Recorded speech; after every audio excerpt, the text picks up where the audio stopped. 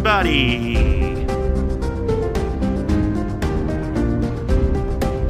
Turn this up in my headphones, Charles. Turning it up. Yeah, keep it going. Keep it going. You gonna take us to the howl? Taking it to the howl, baby. It's been too Wow. long. It has been a while. People might forget. Can't forget the howl. Yeah.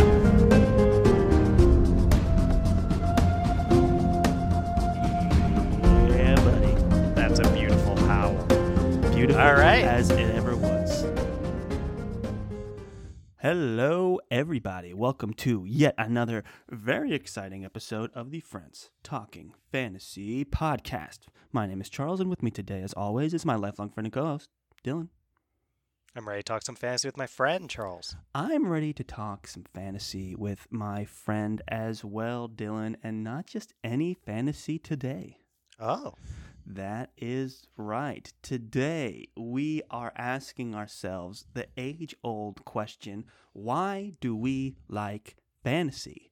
And there's a little background to this question today, Dylan. Would you like to get into that? Yeah, sure. Well, Zach from Middle Fantasy over on YouTube is basically compiling a bunch of answers from anyone who wants to contribute, from what I understand. I don't think you have to be someone who typically creates content or anything like that. It's called Why Fantasy, a fantastical collaboration, and it basically involves sending an audio or video recording where you answer briefly, not as long as our podcast. I think there's, a 2-minute limit? Yeah, Charles? like a 2-minute max time limit. Yeah. So we won't be submitting our entire podcast episode to Why Fantasy, but anyone, you, the listener, can also submit to Zach from Middle Fantasy's Why Fantasy, a fantastical collaboration where you answer the question, why fantasy? Why do you like reading fantasy? And we're here to do that in extended format here on this episode, and then we'll be sure to submit our 2-minute video or probably not even that long, where you and I, Charles, answer this question more concisely. But Yes. We're going to answer the question in full here. That's right. You know, it's a great question. We were coming up with an answer to the question for Zach's video, and we're like, you know what? Let's expand on it in a podcast episode as well. So I'm really excited to get into the question. So Dylan, I'll ask you, why do you like fantasy? Charles, before you do it. What? Well, I realize we'll put the episode description, really Charles will. We'll put in the episode description information of how you can submit to Zach from Middle Fantasy's Why Fantasy, a fantastical collaboration. And Zach's a booktuber, by the way. Yes, so we'll put the link to that submission instruction video on his channel. Yes. And people can go watch that. And if they would like to enter, they can follow the instructions. He's made it pretty simple. So I would encourage anyone that's interested to go for it. So that being said, Dylan, you can't avoid the question any longer. Why do you like fantasy? Well, luckily for me, I already responded on Reddit under the FTF podcast account to basically this same question months ago.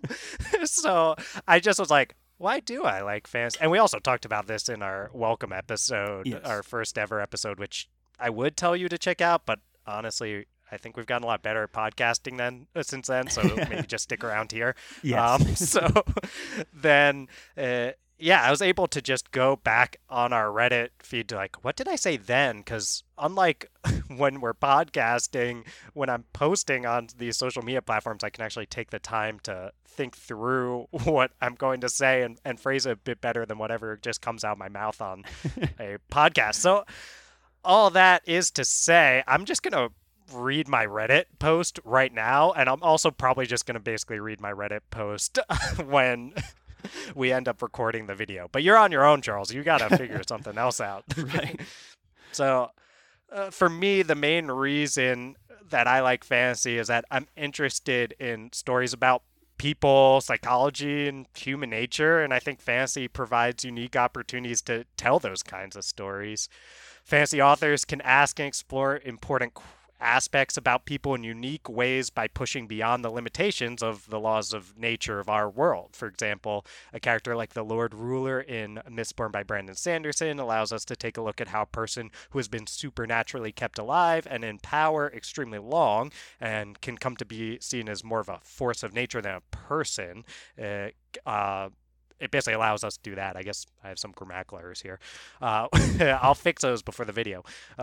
And we get to see how much courage and perhaps foolhardiness it takes for our protagonist to even consider standing up to an antagonist like the Lord Ruler in Mistborn. A similar story about trying to overthrow a ruler without any of these magical elements can't quite hit the same notes. Oh, and also I like fantasy because dragons are cool. Dragons are cool. I'll agree with that. That's well said, Dylan. I would agree with a lot of those points. Definitely this aspect of exploring human nature and the human condition is one of the biggest reasons I love fantasy, because you can push some of those aspects of humanity to the extreme through elements of the fantastical, right? Like you can have literally a ruler supernaturally kept alive and in power for extremely long, and you can explore like what would happen if a human lives longer than they're ever supposed to, and how does that affect their view on humanity and being a ruler, and how do they see other people and things like that. And it doesn't surprise me that you go there, being a student of psychology yourself. Right.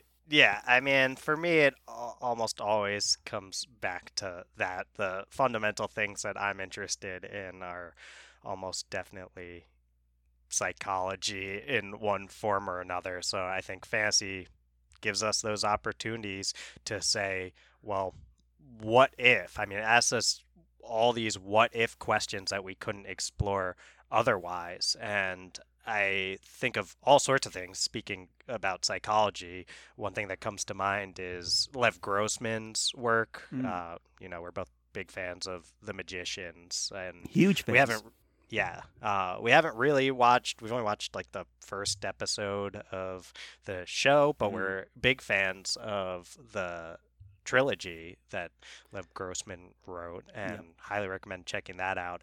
And I think like that does a really, really interesting job of exploring the ideas of like what kind of things a magical school existing could do to impact someone who struggles with their mental health, particularly depression, and just longs for the idea of something as fantastical as a magical school a la Harry Potter-y. Obviously, it's more adult than that. So, like, you think of someone who is dealing with this depressive distress and saying, oh, if only a magical school existed like the ones I read about, then I would feel better. And then what fantasy allows us to do, and allowed Grossman to do in The Magicians, was say, well, let's say it does exist. What happens to our main character, Quentin, now? And it's such a great series, and the way it explores these mental health great exploration too, that using the elements of fantastic to like, what if someone got their wildest dreams, and like is that the cure they were looking for, and that's so well explored in Lev Grossman's, because he does keep the characters grounded in like humanity and psychology, but then he introduces elements of the fantastic, magic schools, things like that, to see like how would the brain react. And in doing that, we almost kind of get more to the truth of the human condition, right? And it's a way that to explore depression in a way that's so brilliant that like to me hit like an understanding for me greater than any kind of work of like retelling like a nonfiction story or reading about it in a textbook or something like that. It's like, oh wow, I have another layer of understanding to this through reading this complete work of fiction. For sure. I mean, obviously, listeners probably know by now I'm pursuing a PhD in counseling psychology, and I'm always reading a lot for that of more of these like fiction, or really it's like scientific explorations of a lot of these psychological phenomena. And I still think there's so much more to learn to supplement what I'm already learning from the scientific side in the fiction side. And I think that a holistic understanding of psychology does involve exploring some of these what if scenarios that we never would be able to explore through scientific means. So I think I learn a lot about psychology through the mindsets and perspectives that I take on when I'm reading fantasy. That's very well said. I have a quote that gets into like the what if nature of fantasy here that I think it's a good time to read it. Sure, let's hear it. So this is a quote from Guy Gavriel Kay, the writer of Tigana and Under Heaven and Lines of Our Son, very accomplished fantasy author.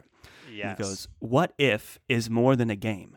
It is a way of considering where we are and how we arrived here. And this is a huge component of what I'm trying to do. I love the way folktale and fantasy tap into the roots of storytelling. The paradox, for me, is that by moving a story into the fantastic, we can actually bring it closer to the reader, not move it further away." And that pretty much very eloquently describes what we're trying to say. It's good to have an author actually put that into words. And to speak on like this idea of, I love this phrase, into the fantastic, right? So let's take human condition into the fantastic. And one of his most famous works, Tigana, is about the way, he basically asked himself what, tyranny tries to erase identity and conquered peoples.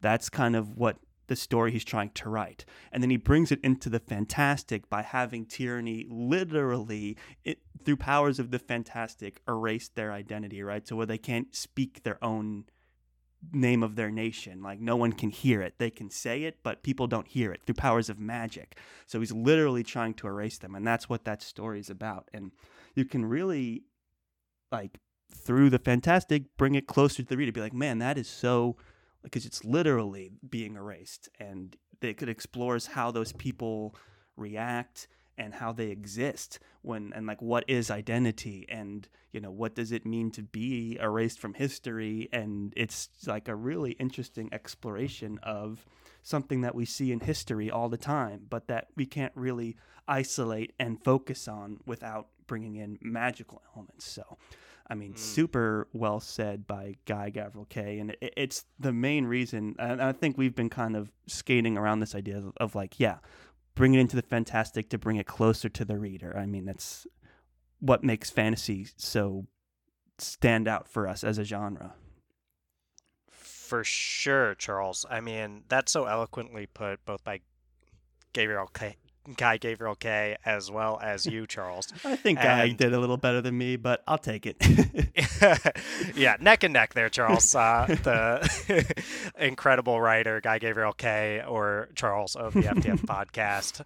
But I'll say that idea, and Gavriel Kay does such a good job of paralleling history and allowing us to be able to take a look at some of these things that happen in the real world through a different perspective by nature of telling a fantastical story. Like you said, Charles, making it literal rather than figurative. And by doing that, it makes us actually consider the extent to which, when this is figuratively happening in the real world, it affects people, it affects entire populaces. And another author that does that extremely well, Charles, is R.F. Kuang, who does the Poppy War trilogy and is incredibly well educated on just a variety of topics, including Chinese history.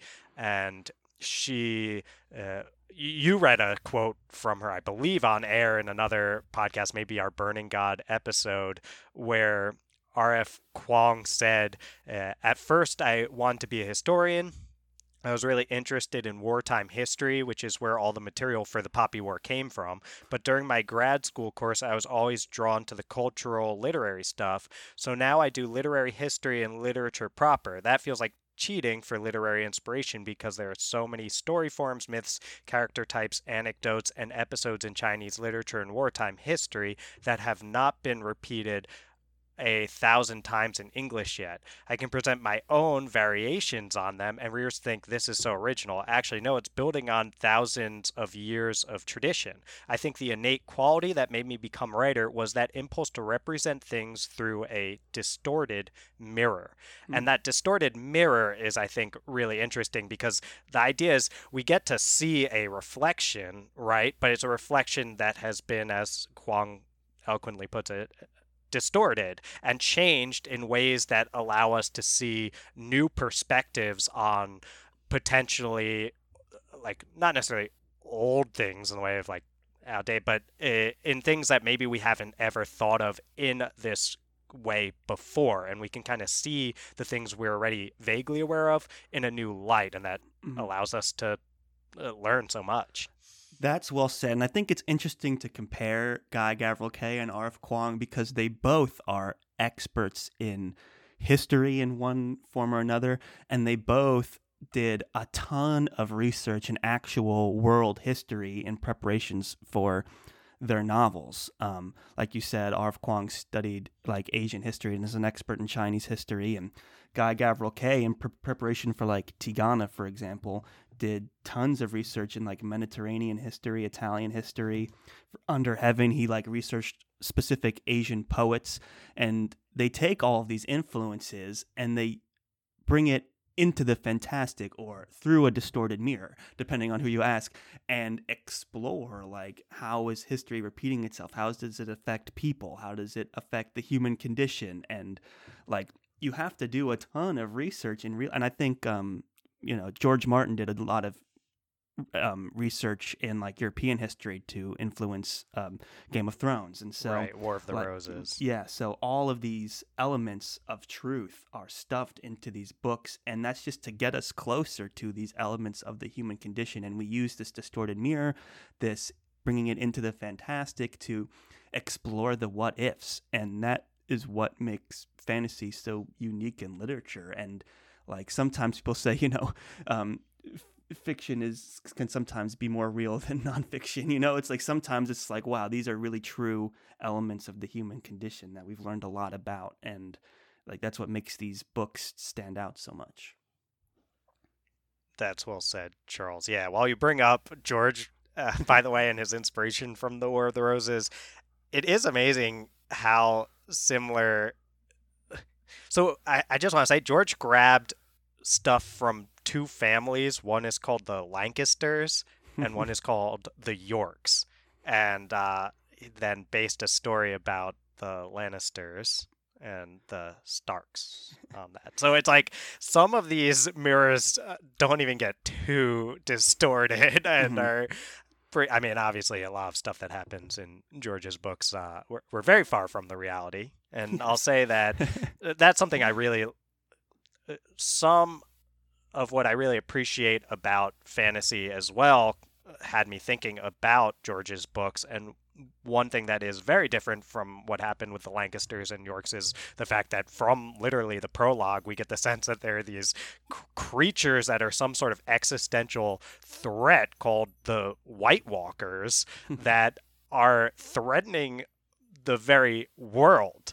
And I think it's interesting that fantasy can take some of these elements like an existential threat, and you think of when there are existential threats taking place in our own world, they're not really things you can put a face to. Yeah. And it makes a much less interesting story and oftentimes a less clear motivator for people to fight the existential threat when there's not a face to put to it. And what fantasy allows us to do is say, oh yeah, this existential threat that could destroy the world, it looks like this, and sometimes not. I mean, I don't want to say whether this is the case or not in George's work, but just theoretically, that existential threat could even be a person and talking and all this kind of stuff, but have powers that enable them to threaten the world. And what happens when people are faced with that, and what can we learn in in our world. From Right. how And they what go does it about say about society when we know these threats have existed since page one of Game of Thrones,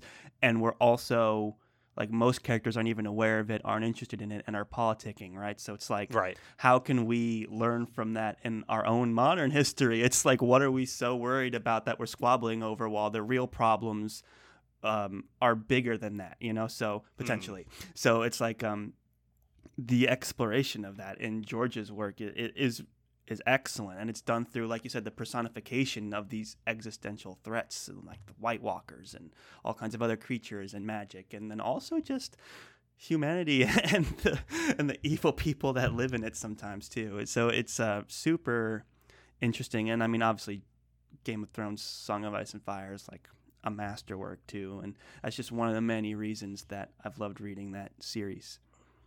Yeah, for sure, Charles. And I'm realizing we're drawing from a lot of these really brilliant authors here, like Guy Gabriel Kay, R.F. Kuang, George R.R. Martin, to try to answer this question. And it feels like we're taking a very capital L literature kind of Yeah. approach with drawing from folks like that. I feel like to answering this question. And I think that I also wrote in that Reddit post that bit about I like fantasy because dragons are cool after Right. my attempt to write a lot more about these parallels. And I think we don't want to underestimate how much of why we read fantasy is also just because of the fun side of why Oh, yeah. fantasy, Yeah. right? So, and someone who comes to mind very quickly is another extremely brilliant author, Mark Lawrence, who, we're talking about a guy who once worked in rocket science, and at the same time, he's someone who likes to just tell really fun fantasy stories that, from our sense, like when we asked him a lot of questions about his work and he responded, it was like a lot of how he thinks about it seems to be more what kind of interesting, fun stories do I want to tell? And it allows him to do things like create a Sweet Mercy Convent, which is basically a nunnery with killer magical nuns being trained to fight in ways that no one would ever be able to outside of the fantasy genre, or at least speculative fiction. And then even things like the ring fighting, which is like a WWE match almost, are taking place in this world. And I think that kind of charm and that kind of fun, and all the fun that's in Bound, and also that's Book of the Ancestor as well, Right. is the series I'm talking about, starting with Red Sister. There's so many fun things that we get to see Nona and friends and do in that series, and I think that fun side of fantasy that Mark Lawrence embodies, but so many other works show too, Sure. is a great And there's part so of this many as well. great characters as well. Like, we're just about wrapping up our buddy read of Joe Abercrombie and talk about just a book that's fun to read just because it's fun. It's like all those characters are super engaging and told in almost like a humorous way. And there's so much wit and, fun elements to that story that you just enjoy reading over and over again. And it's just fun to be in those worlds and read these characters and hear their musings, and it's just pure entertainment. And I even think of like when we read The Witcher, it's like he's a monster bounty hunter, like that he fights like actual creatures. It's just fun to read about him fighting a monster using both his swordplay and his magic. I mean, we have had discussions that get into capital L literature about both series, but even if you don't go that deep, you can still enjoy it for like, oh, this is like a fun battle right now that's involving magic and monsters and sword fighting, and it's just entertaining. And dragons are cool too. Dragons are indeed cool, Charles. Yeah, I think that's something that fantasy offers so much, is these stories that can be enjoyed on multiple levels, like you're getting at here, where like you can take the story on this almost surface level, and I don't mean that in like a disparaging way. I mean that as like dragons are cool, and if you like reading stories about dragons, you sound cool too. But also you can often find these deeper themes when they're presented by the deft hands like the authors that we're talking about. And Witcher is a great example of that, where it's like it's so action packed and all of that it makes a great video game and a really interesting action packed television show with some amazing fight scenes. But at the same time, you can have conversations about, I mean, we had that episode we recorded like that was called What Makes a Monster, Right. which is drawing from all of these just awesome ethical dilemmas that Geralt has to face when he is someone who's a monster hunter, but where's the line between what is or isn't a monster? Right. And when you have literal monsters like beasts that creatures that are in your world, these questions become more literal and less figurative, like we've been talking about, and allows us to learn more, like I keep going back to. Like, no, I'm very proud of that What Makes a Monster episode, so go back and check that out. Audio quality is fine, but the content is good. So definitely check that out. And because it's this idea of like, yeah, like what makes a monster. In one of those stories, it's just like all these, like, you know, someone like a princess or a daughter was killed, and everyone's kind of not talking about it and avoiding it. And there's this creature now that lurks in the basement, like haunting all of them, plaguing all of them. And it was through confronting it, through Geralt like surviving the night with it and facing it head on, that turned it. You know, so it's like those kinds of things are what, you know, we explore in fantasy. It's like what makes the monster. It's like, well, you can explore it through the human condition, and it's just a super great story in that sense. And then also like monster bounty hunters are cool. Right. Yeah. Well, Charles, I was very impressed. It was not me, but you who brought up in that What Makes a Monster episode the idea of how you can explore interpersonal trauma as a psychological concept through The Witcher, and I thought you made really great points in that yes, episode. but it was that you that brought it home with your knowledge and actually put a comprehensive thesis behind it. So it was good teamwork. Well, that's why we do it, Charles, is for that teamwork and that fun enjoying fantasy together. Right. And let's say that's also a giant reason why we enjoy reading fantasy, is even just this, what we're doing here, which is collaborating and having fun talking about fantasy with other folks in this amazing community that we're so honored and happy to be a part of. We've had such a pleasure. You know, we just started the podcast last summer from the time we're recording this anyway, if you're listening way in the future.